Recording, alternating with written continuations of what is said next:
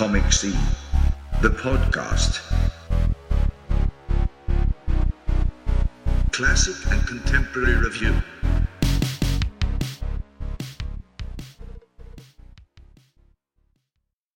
Hello and welcome to another episode of Comic Scene, the podcast. And in this episode, I'm joined by Hannah Berry. Hi, Hannah. Hello. Let's kick off by asking you what comics you read as a kid.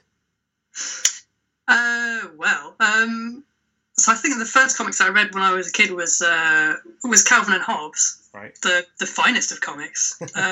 They used to be. My granddad used to send them over from Ecuador. I think he used to get an American paper and send over the funny pages. Wow. For a while. I don't. Were they available in the UK? I'm not sure. I mean, I think it was only later that you could get the collections. I mean, I certainly wasn't aware of them in the UK when I was younger. Yeah, I just sort of hope that they weren't available in the UK because that would have undermined his really nice efforts. But yeah, so I used to read these lovely crinkly, and there were other things in there as well. Oh, my aunt sent them over too after my granddad passed away. She sent them over from Canada, right. And there are all kinds of strips like Hagar the Horrible, Hagar the Horrible, Yeah, Hagar the Horrible. I used to read that. Yeah, I used to read that. That, as well. that one. That was in Scotland. That was in the Daily Record, so that was in one of the newspapers. Yeah, so we got that. That was a good one. I guess there's the Viking connection, so it's. Yeah, that's what it is. Yeah, they invaded us. What else is in there? Kathy was in there. I wasn't a big fan of Kathy, I'll be honest. And Doonesbury. I don't think I got that, but I think I pretended that I did because I knew that it was clever. Yeah, I didn't get that either, to be honest with you. It was straight over the top of my head. But I mean, Calvin and Hobbes were the best ones, and then we used to get the collected books, I guess, as soon as they were available when they were over here, or maybe he brought them over. I'm not entirely sure now. They just appeared. They appeared in my life, and I read them and I loved them. And I was aware that I know I was reading them when I was 6 because Calvin is 6 in the comic strips, and I was really jealous of his vocabulary. I remember thinking he's so much better. I mean, I there's a part of me that knew that it was not a real person, but there was a bigger part of me that thought I should be as clever as this kid. Come on now, and was trying to.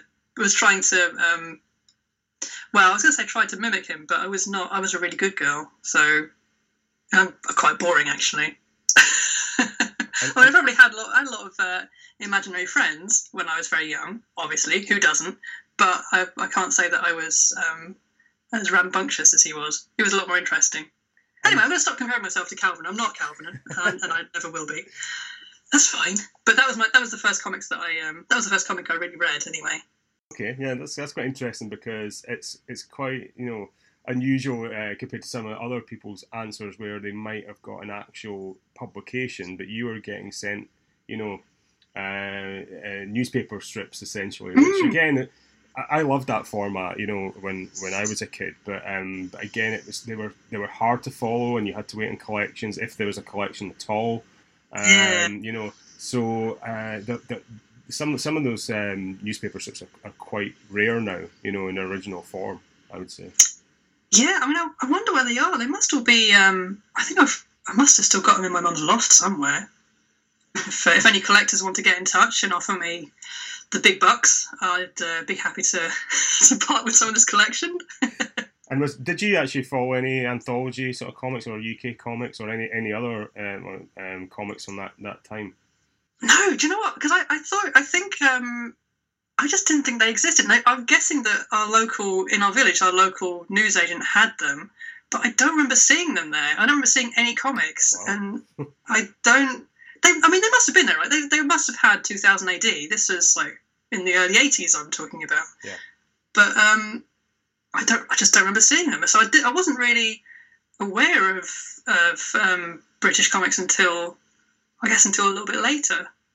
Right. Okay, that's interesting. So yeah. So then, how did you then kind of get into comics? What's your kind of route into the industry?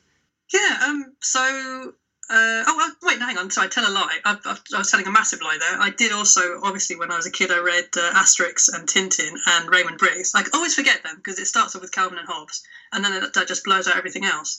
But I was really into those, and then grew a little bit older and was in my sort of early teens. I wanted to be something, darker and heavier and more in depth, more involved.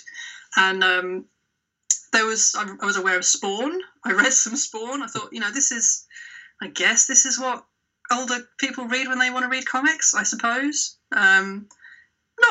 Not a huge fan, I'll be honest. And I kind of drifted away from... I mean, I loved the idea of comics, but I sort of didn't really read them as much because I didn't know... There was nothing that really appealed to me. And then my mum went to Brussels, like mums do. She went to Brussels and she came back with some bande dessinée and said, "Oh, look at these." And they were amazing. These like really I couldn't understand them. Obviously, didn't speak any French, but they were these amazing, like fully painted, like lovingly created graphic novels that I just hadn't seen in the UK. That were obviously aimed at adults, and that sort of reignited my interest, my passion in creating comics. And so, whereas before I was doing some sort of, like a childish version of a cartoon strip, I started to do more in depth, more involved, like painterly things in my own free time. Right. And I went to art college, Basingstoke Technical College, for anyone who's interested. I think that's where Rodney Trotter went, famously. Okay. He's a famous alumni of Basingstoke Technical College. Peacock, woo! And I did art there. There was nothing really... I tried to do comics and it didn't really go down very well. And then studied illustration at Brighton Uni. And again, tried to do comics. It didn't go down especially well. Yeah. And then the very last project of at uni was basically just do any one project to fill up your portfolio, whatever you think is missing, do that. And the thing that I felt was missing was a comic. So I tried to sneak in some sort of sequential narrative bits of illustration work into my portfolio beforehand, but this is the first time I'd done something involved. And so that's what I did, and that was the start of Britain and Brew Lightly, which became my first book. Yeah. I carried on working on it after graduation, and then I think that was my New Year's resolution to myself, like a few months after leaving, was to send it to a publisher and just see if anyone's interested. I might as well, because I was just you do what I was doing what all art students do when you finish art school. You temp in offices, and I was working in a Blockbusters, very nice. And then so then I sent it to... Oh no, sorry, I sent a letter to Jonathan Cape and a letter to, I think it was Vertigo. What was it, Dark Horse? I think it was Vertigo. Let's say Vertigo. Let's stick with Vertigo. I sent a letter to both of them to say, hey, would you be interested in a new graphic novel? Vertigo said no, and Jonathan Cape said, well, send us what you have. And it went from there, really. They liked it and they published it, and then that was my life. Right, that's my life. There we go. That is quite an unusual kind of journey in a way for that time as well, I suppose, because and to be honest, there's no right or wrong route in, but it is quite an interesting sort of timeline of coming straight out and then and getting it picked up relatively quickly. Yeah, and I was very very aware of that. I was very aware that it was that I hadn't that wasn't really part of the comic scene, that hadn't really done anything, and quite self-conscious about it, because I mean, I think whenever you start any job when you're young, you feel like you've got massive imposter syndrome. I was going to say, that comes up a lot, doesn't it, in this industry? Yeah, everyone suffers from that. Wow. When it was published, doing public speaking events, and I don't do public speaking. I was always really shy and really quiet, and suddenly having to now go on a stage and talk about this silly little book that I'd done. It was so weird. I think I went to one of the first things I did was going to Edinburgh Festival and talking on stage with Alan Grant and Brian Talbot. I don't belong here. For the love of God, what am I doing here? I remember coming out and sitting down on the stage, and I was so scared that I couldn't feel my feet. Wow. I mean, that's not any kind of flight or fight response that I was aware of, to sit, but that's what happened. It's terrifying. Yeah, God. Yeah, good God. So I suppose then you had to follow that up, and there's your sort of second album, the problematic second album, as they say in the music business. So, yeah. so how did you go about tackling that? Oh God. Well, I had a bit of a bee in my bonnet about horror, because I'm a big horror fan. I love horror. I really love horror. I just didn't feel like I'd seen any of the kind of horror that I like, which is like this kind of the suggested, the subtle and the suggested. I just hadn't really seen much of that around in comics or film, or not seen much, but I'd just not seen enough of it. There could never be enough of it, and it was a bit of I know it's going to be a bit of a challenge, but I wanted to try and write a graphic novel or a comic which was the kind of horror that I liked. Even though it's a purely visual medium, to have something which is all spooky and suggested. And I think at the time I was really pissed off by that film Creep. Do you remember Creep? Oh yeah, have you seen this one? Yeah, I do. Yeah. I mean, not a massive fan of horror films, if I'm being honest. I mean, I like horror comics. This is the weird thing. I really like horror comics, but I'm not a massive fan of horror films. Never really have been. I think in the 70s, Carrie put me off. Really? Yeah. You're talking about not the film, not A Friend Called Carrie. No. No, there was a Carrie in my class, but she didn't put me off horror. Phil, don't watch horror. You won't like it. I just watched it too young, I think, and it was just something really unsettling about the way it was filmed, And actually, if I'm being honest with you, I've still not watched it back since the 1970s. Still deep-rooted sort of fear of that movie. And I think it wouldn't be the same if you saw it back again now. When you first see these things, they are terrifying. Mm-hmm. Yeah, I mean, I remember being really frightened of Jaws, and now it's one of my favourite films. But watching it that first time, when the spoilers, when the head rolls out of the boat, that was a proper shock. Yeah, loved it. That was a key moment, and you're right about that though, because when I was a kid, I was scared of Doctor Who. Who wasn't? And but also the Incredible Hulk, when he changed and his eyes changed when he was David Banner in the TV show. His eyes changed, and just the way his eyes looked before he turned into the Hulk was enough to send me out of the room, basically. But it's funny. He's becoming other. If you want to get all Freudian about it. Well, let's not get too deep too soon. So tell me about your upbringing, Phil. but weirdly, like you're saying, it ends up being an influence without you realising it. So again, I'm now a massive Doctor Who fan. I obviously like Marvel superheroes. I did when I was growing up in the 80s. So there's definitely something in that kind of slightly dangerous aspect to it. Yeah. I think the things that sort of float your horror boat early on are things that stick with you. Yeah. So you went down that kind of route and a sort of darker sensibility, I suppose. Yeah. Oh yeah. So I started saying about Creep. I just saw this film Creep, which is about a goblin on the underground, basically, and it really pissed me off. It felt like a waste of a premise. Sorry, anybody who's listening who made Creep, but you did bad. You did bad. You should feel sad. You should feel sorry for yourself. But I felt like it should have been. It should have been more about the unexplored darkness out there. There's this whole the possibility of what might be out there, not goblin, for God's sake. Can we throw in your podcast? I don't really know.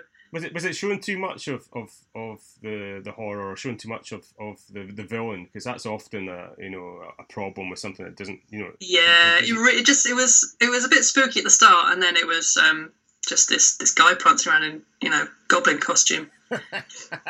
Sounds like a comic convention to me, but there you go. Yeah, so that was your next. So that really annoyed you to the point where you kind of produced this as a sort of antidote to that, or what? Yeah, like I'll show you. I'll spend 3 years of my life making a book. That'll show you. That's not the motivation I was expecting, but there you go. It's not, is it? Yeah, I really got them. I got them good. So, well, you've just touched upon the fact there that the time it takes you to produce the work, because it's fairly very labour intensive. I'm very, very slow.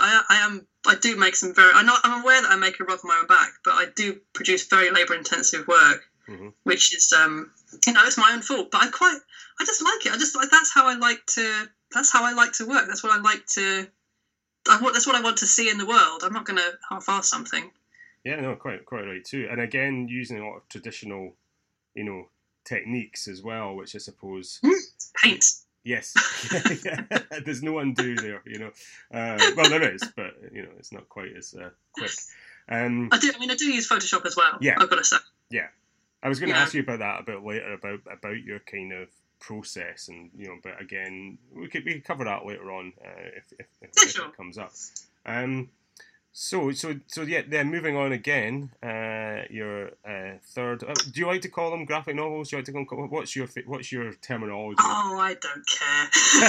I know some people are really invested in one way or the other, but it doesn't bother me.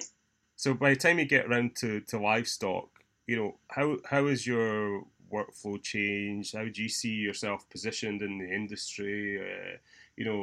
What's the differences now compared to when you started out? I know a lot more people now than when I started out. I think that was the thing. When Britain and Blue Lightly came out, I was sort of in positions where I was able to go to festivals and conventions and things and meet new and exciting people. And after years of having done that, I feel like a properly integrated imposter now. Professional imposter. That's good. Yeah, professional imposter. Yeah. Well, I mean that is an important part of the role, well, the job, and we'll talk about the role later as well. But basically, is putting yourself out there and getting yourself known and participating in panels and selling your work in the context of the industry. So, and some people find that a challenge, it was definitely a steep learning curve. After the thing is, when my first book came out, Jonathan Cape, the publishers, they were much more invested in promoting graphic novels, and I think between that and Adam Time, my second book, I think they. The powers that be higher up at Random House had realised that times are hard. Maybe they should be focusing on promoting books that sell. So when my second book came out, there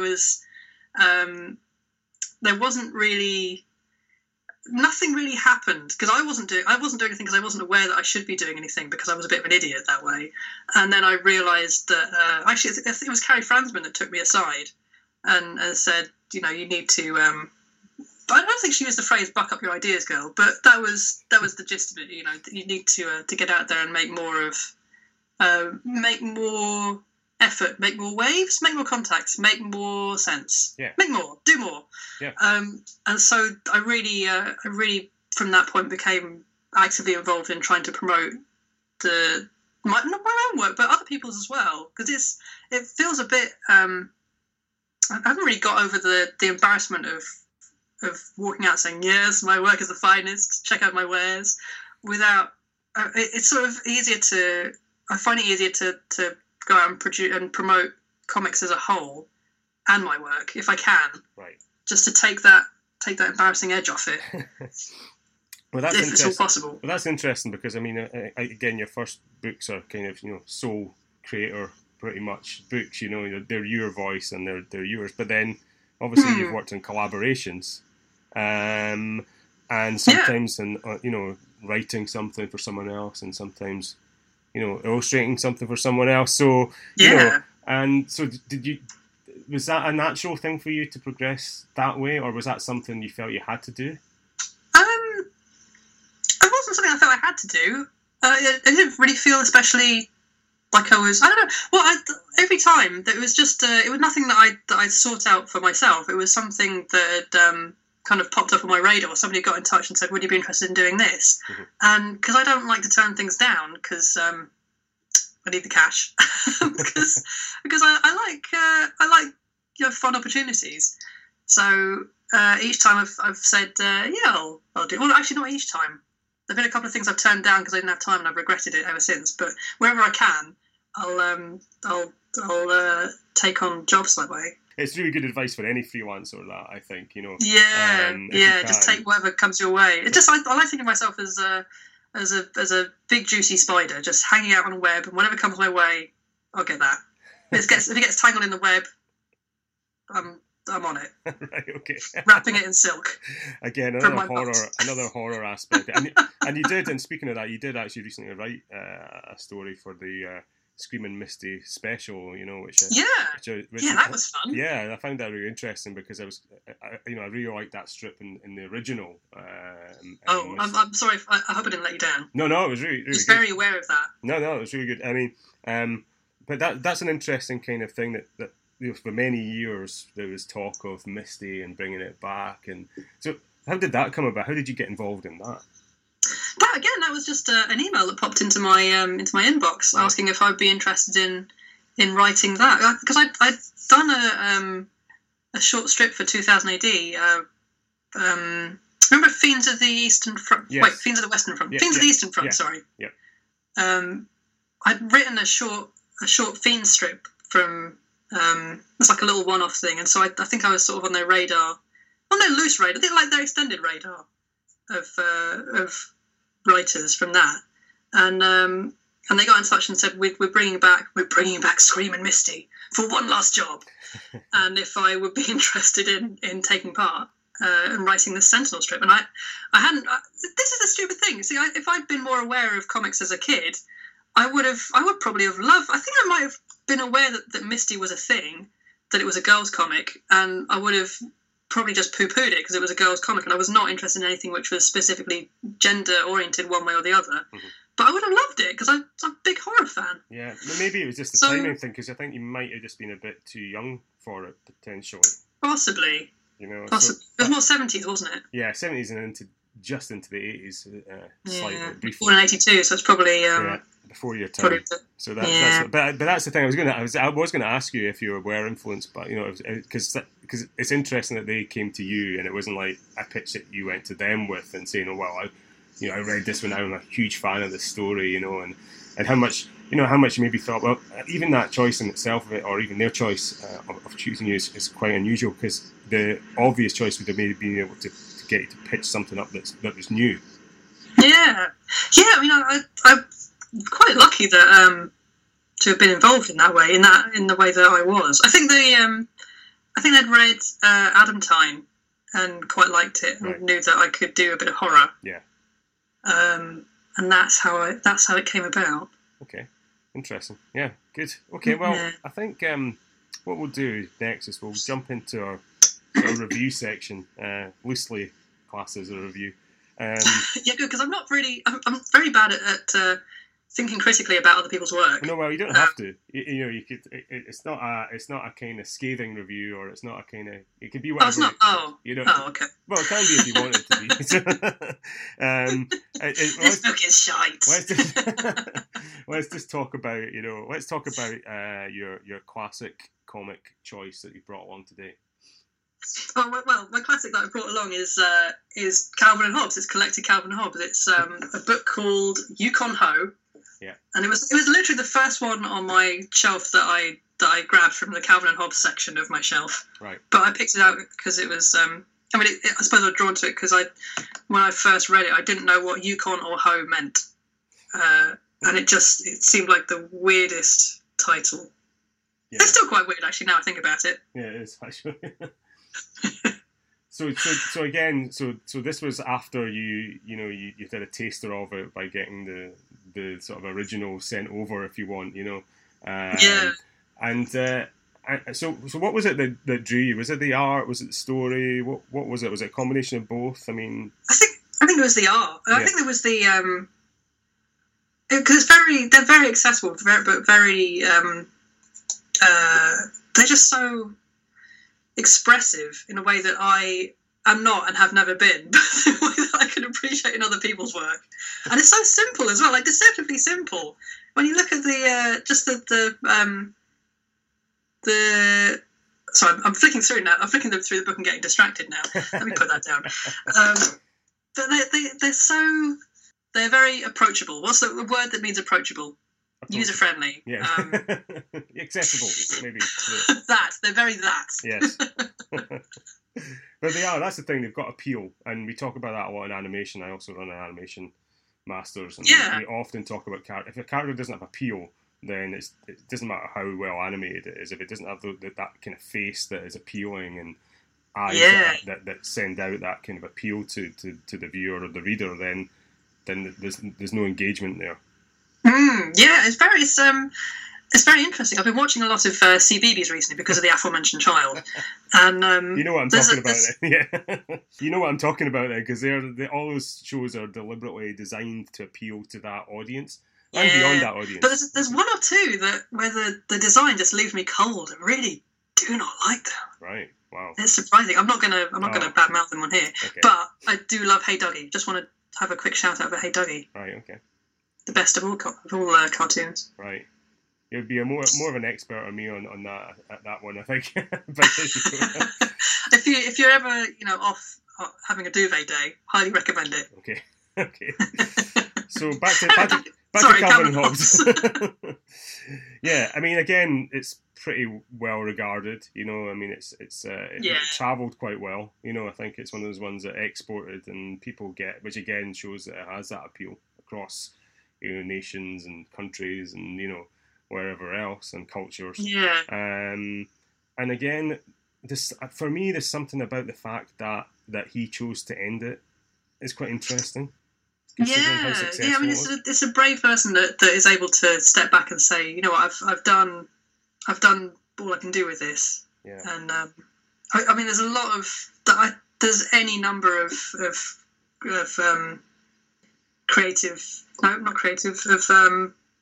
titles of books and TV series and film franchises that should have really called it quits a long time ago. And I think that's a I mean, it's not the easy thing to do, but I think it is the right thing to do, to be able to say, I've done what I can do with this. Anything beyond this is going to be watered down shite.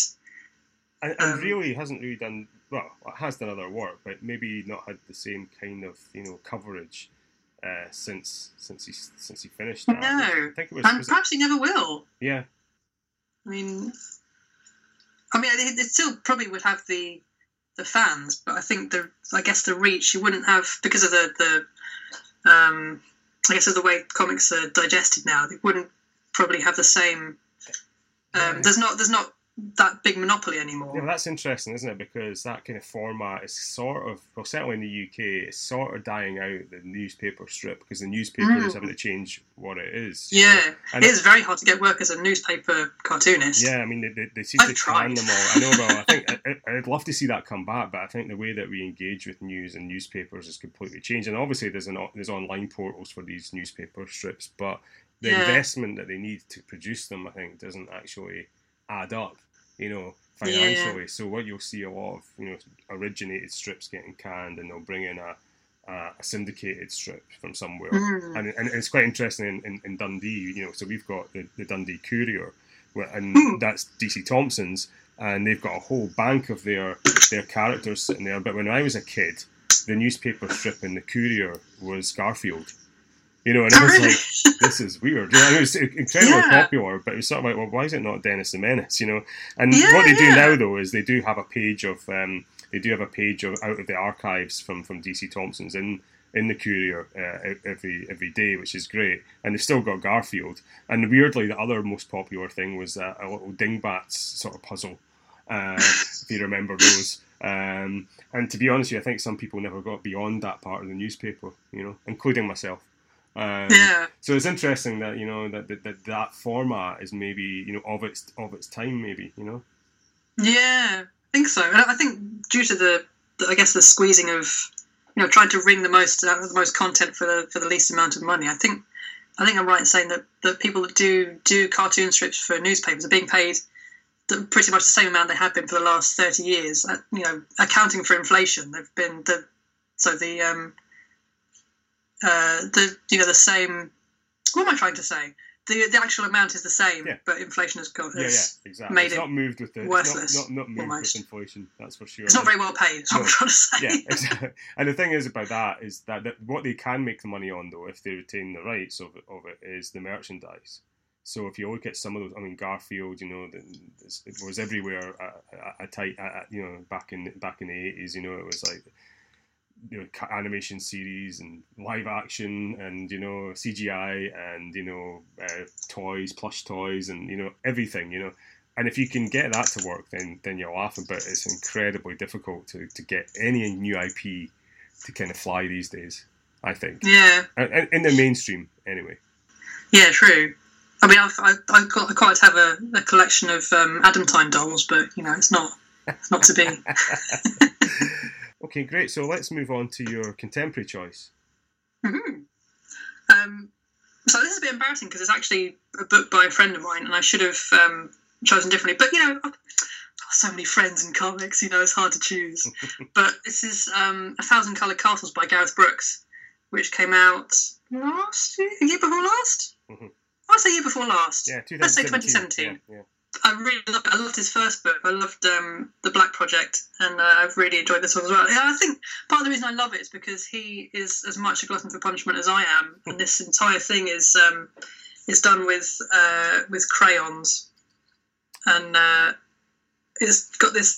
I don't know if people know it, or if you could just have a little look online, have a little cheeky Google, and see the artwork from inside. I'll link to the page, the book page from the publisher. Maria has a nice page with some examples on it. But you're right; it's a very, very kind of unusual, distinctive, chalky kind of style, which kind of sets it apart visually. That's for sure. It has this kind of the style of artwork because the book is about this lady her eyesight is deteriorating, mm-hmm. but her brain is starting to hallucinate things around the like deteriorated vision, and so she's seeing all these crazy things like castle walls and soldiers and ladders coming out people's heads, batshit things like that, yeah. And she's and they're all incorporated into the panels, just casually thrown in.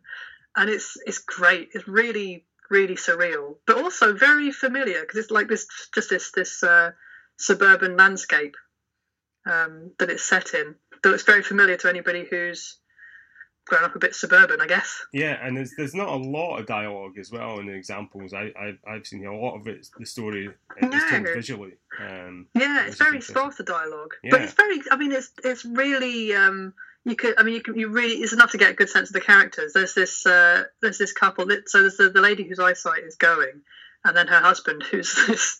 I mean, they're an older couple, and the husband is somebody who likes traditional roles and is he likes familiar things like to have his traditional meal to be handed to him by his good lady wife, okay. And.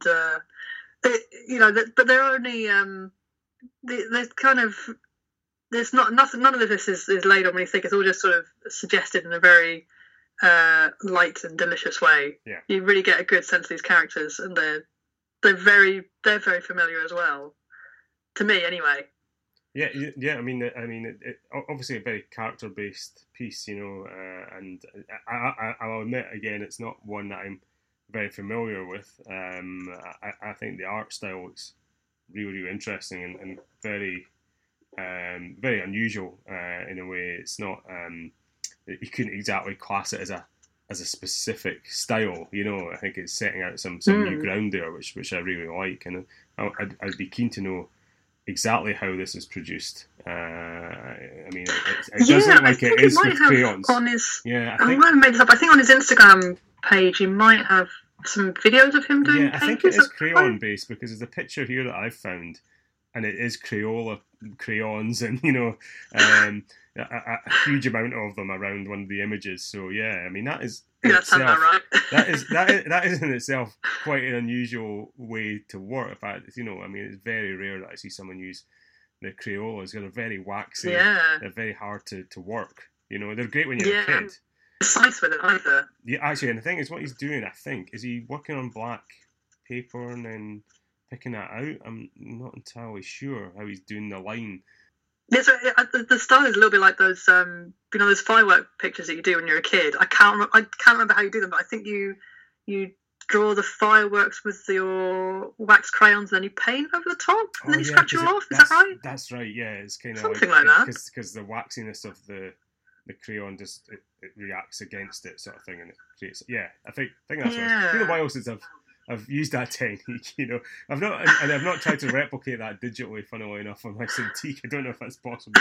But I don't know if you can. Do you reckon you can? No, I don't think you can. That's what gives it this very distinctive look. And again, if you have a look online, and we'll put some links out to this work on our Facebook page for the podcast, so you can have a look at this. But yeah, very distinctive, and I love it when someone takes that technique, which actually, is quite a childlike technique. And then there's another thing about the book is that none of the characters have any faces, which is kind. I mean, it's not quite as creepy as it sounds. It's intentionally that way, but you can get the character from you can infer a character from what they're saying, but it adds to this sort of weird otherworldliness of the whole thing. Like, it's already familiar, but the characters, by the way, are just these faceless dolls. It's peculiar, but wonderful, but weird. Yeah, I mean, I imagine it'd be quite hard to put in a definition with crayons, into the faces. When I used them as a kid, they weren't the most, refined drawing tool in the world. No. But that's what makes it really interesting. I think the way that the pages are constructed and the faces, are sort of scribbled in, flesh tone.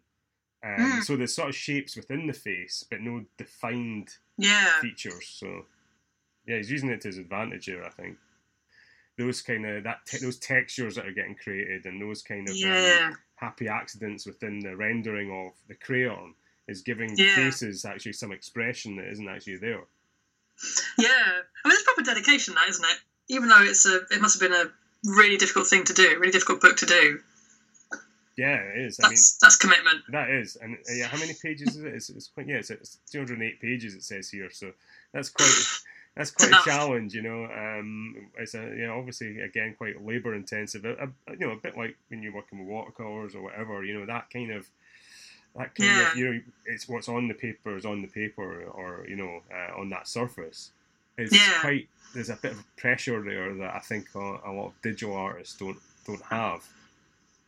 And it's almost too easy to undo, and it's almost like, but there's another downside to that, which means that you can keep trying to create the perfect line, or the perfect texture. Yeah, and when I finish off pages, I'll run them through Photoshop just to tidy up bits and pieces here and there, especially with text, because I write it all on the page and then shop it out afterwards.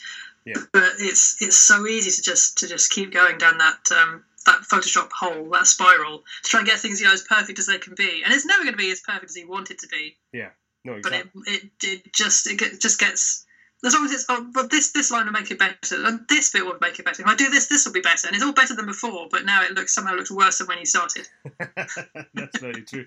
Well, that's quite interesting about the lettering that you do your lettering in a traditional sense, because again, if you were to digitally letter more organic work, it tends to really jump out at you and doesn't quite fit with the art. Now I'm looking at a page from your choice here, and Gareth Brooks does his own sort of handling with very odd shaped balloons that really fit into the artwork, and again I think it's the limitation of using the crayon on the page. Is they're quite kind of what I would say, they're almost like the way that I would do word balloons when I was a kid. Yeah, true. But then there is clear handwriting in there, so it isn't. It's making sure it's legible as well, is what I'm trying to say. Yeah, which is that was a mistake that I made with Britain and Blue Lightning, because I didn't know what I was doing exactly. And I wrote it. I did all the writing straight on the page. Not actually, that's not strictly true. All of the writing in speech bubbles I wrote straight on the page, and all the narration I dropped in afterwards on Photoshop. But all of it was my own handwriting. Yeah. And it's not as legible as it should be. I really regret that now. And since then I've got a font. I've got a font of my own handwriting, which is a lot neater, obviously a lot more legible. But I still, when I do the original artwork, I'll write on it, and then so I know how much space it takes up. So it's already on the page there. Yeah, I think that's a good technique. And some of our students who are more traditional based artists really struggle with the tension between the digital lettering and, their artwork. And I do encourage them. Because it can look awful, can't it? Yeah, and it just really jumps out at you, and it's not integrated into the art or the storytelling or the page at all. And I do encourage my students who are going down that route to create their own font based on their own. So always use Comic Sans, I hear you. Yeah, obviously. The definitive comics lettering font, I think you'll find. No, but I think that's important though. I think, and again, probably about on the project at the moment that we're working with the students is there's maybe a 50-50 split in traditional art versus digital. That's interesting. And I think that the traditional artists always have that fear in a way of putting the lettering in. Well, it's not so much about where it goes; it's just that integration of it and leaving it to the last step. Make it look natural. And I'm not a mass. I've done professional lettering jobs, and I have a workflow through Illustrator. But I do say to some of my students that a sort of very slick lettering job in that is not going to work. It's just going to be too sharp. It's going to be too. It takes you out the story. If you know what I mean. Yeah, it really does. Yeah, it's interesting. I think that's the thing with comics. I don't like them when they are too slick. Mm-hmm. That's I think that can be. I think because of the way they can be put together digitally, or the way that I guess the sort of leaning towards that slightly commercialized aspect of it. I think sometimes there can be too much. I think people. I feel like some creators can head towards making things slicker. They're a bit too hasty on the slickness. Yeah, you think they're maybe covering up for other inadequacies here?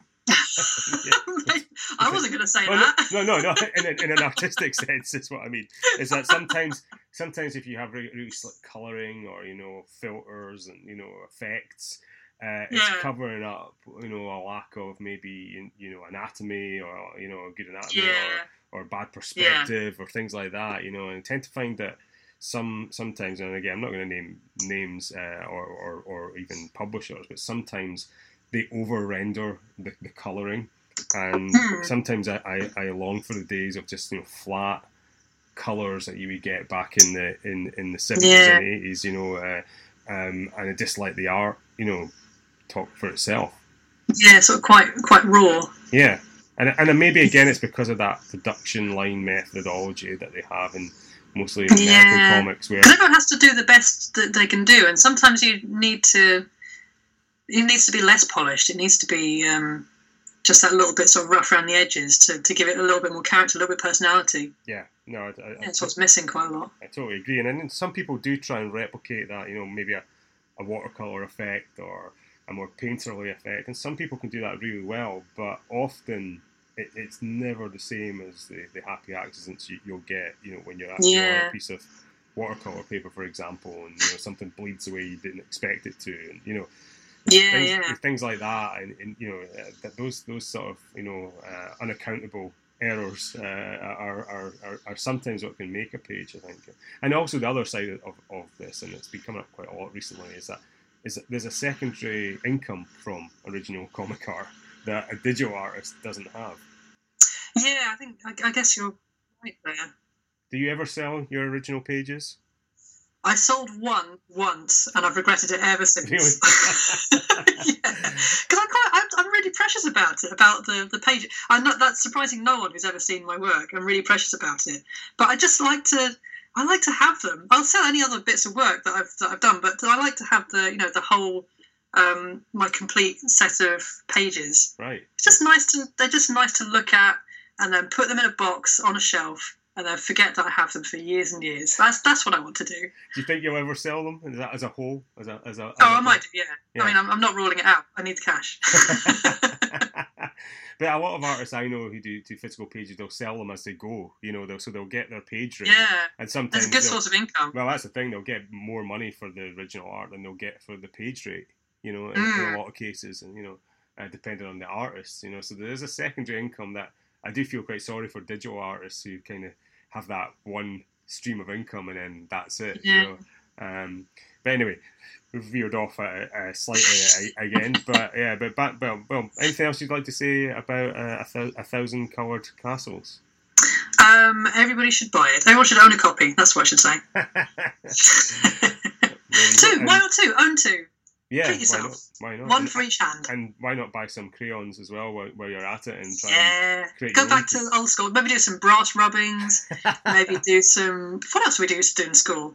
Felt tip pens. There was also the scraper board, which is, the scraper. Oh, yeah. Was that the brass one? Yeah, or silver sometimes. But, yeah, you'd scrape away and reveal your image in the reverse. Yeah. But, again, labour-intensive, so you don't see a lot of that these days in comics. I'd like to see more of it.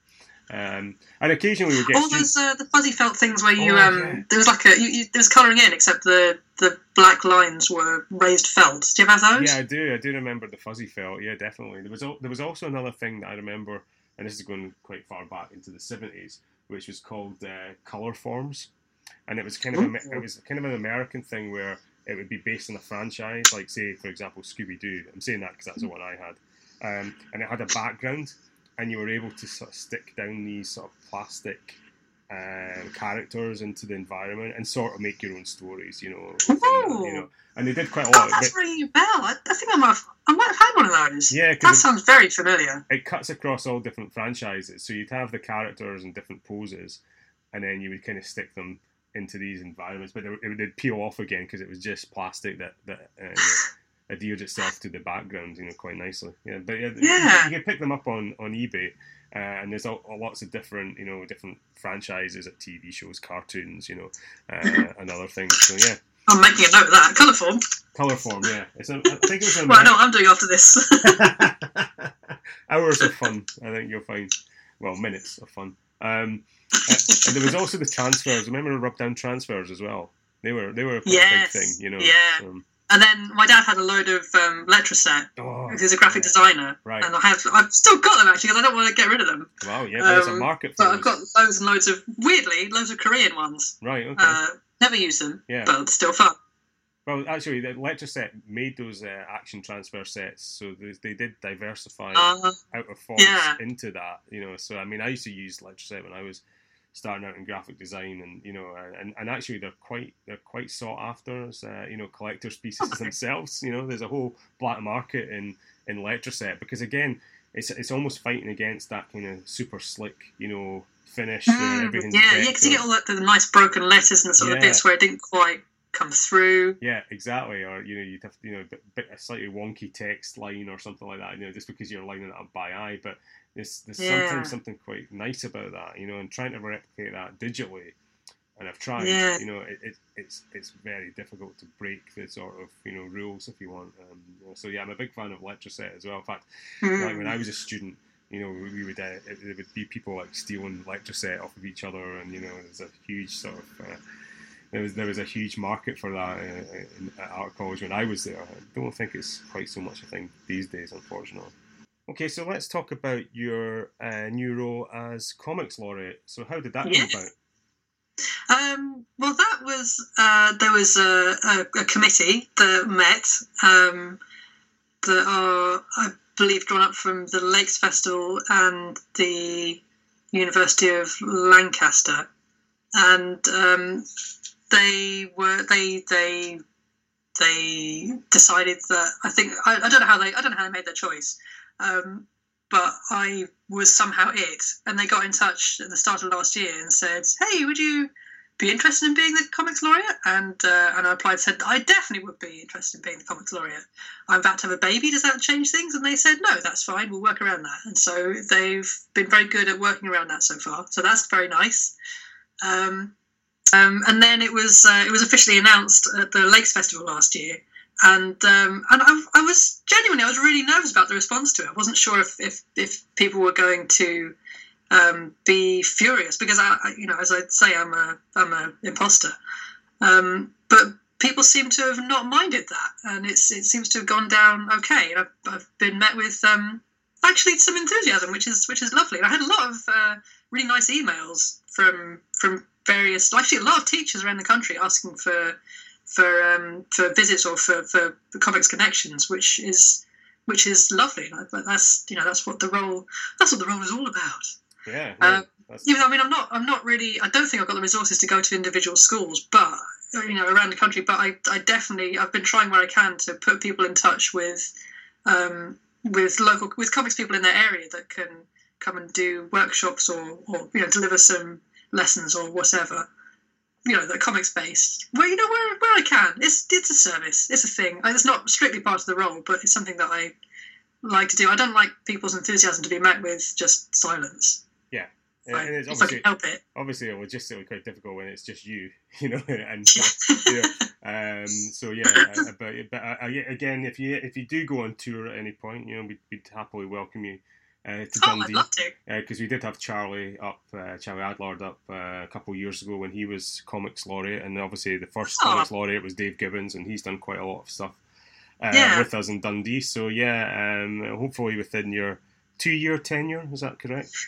I may swing up to Dundee. We'll see how it goes. Yeah, that'd be lovely. Yeah, well, I'd love to come back there. Yeah. I mean, you have been up before, part of the Literary Festival, but there's a few other things that might be coming up soon that we'll let you know about, and obviously we tie that into our comic space here in Dundee, which again we're just in the second phase of at the moment. We've just moved units for that, and we're expanding that. So we'd love to get you back up to Dundee, and especially in your current role, because it really resonates with what we're trying to do up here in Dundee. So great. So congratulations on that. And finally, is there any new projects you can talk about, or anything you're working on, imminently? No. I mean, I'm basically just coming off maternity leave, so I've got nothing. I'm working on I'm doing a monthly cartoon strip for Prospect magazine, and that's basically it for stuff that is visible to people. But there's a project that I want to set up with the Laureate thing, which is to have a website. It's like an online resource for teachers who want to incorporate comics into their lesson plans or into schools generally. Yeah. And part of that would be like a database of people around the country who teach comics, who run comics workshops, who teach kids generally.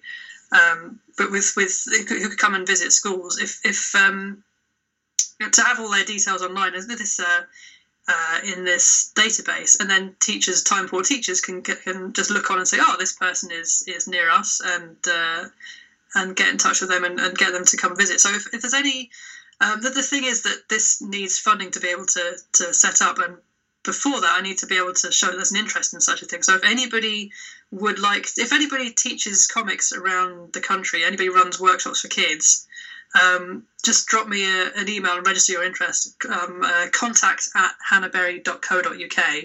And if anybody is a teacher who would be interested in having people coming into their schools and teaching workshops to kids, things to promote literacy especially, drop me an email as well. Just everyone get in touch. Everybody get in touch. Drop me an email. It's nice to hear from people. It'll take me a while to reply because of the baby, but I'll reply when I can. Yeah, well, we'll definitely push that message out there, and we'll have further discussions about that as well, to see how we can get involved here, because I think it's something that taps into our kind of philosophy behind teaching and starting at an early age and developing those skills. So great. It sounds like a fantastic opportunity, and I'll put your email address out on the notes for the show as well, if anyone wants. Oh, brilliant! Thank you. So great. Thanks very much. Well, thanks very much for joining us today. We've had a few technical issues on the way, but hopefully we got there in the end, though, didn't we? Yeah, hopefully it'll be completely seamless by the time it goes out. I'm sure it will be. So I'd just like to say thanks, Hannah, for joining us today, and hopefully speak to you soon. Hopefully we'll get out to Dundee soon. Yeah, I look forward to that. Brilliant, thanks very much. Okay, bye.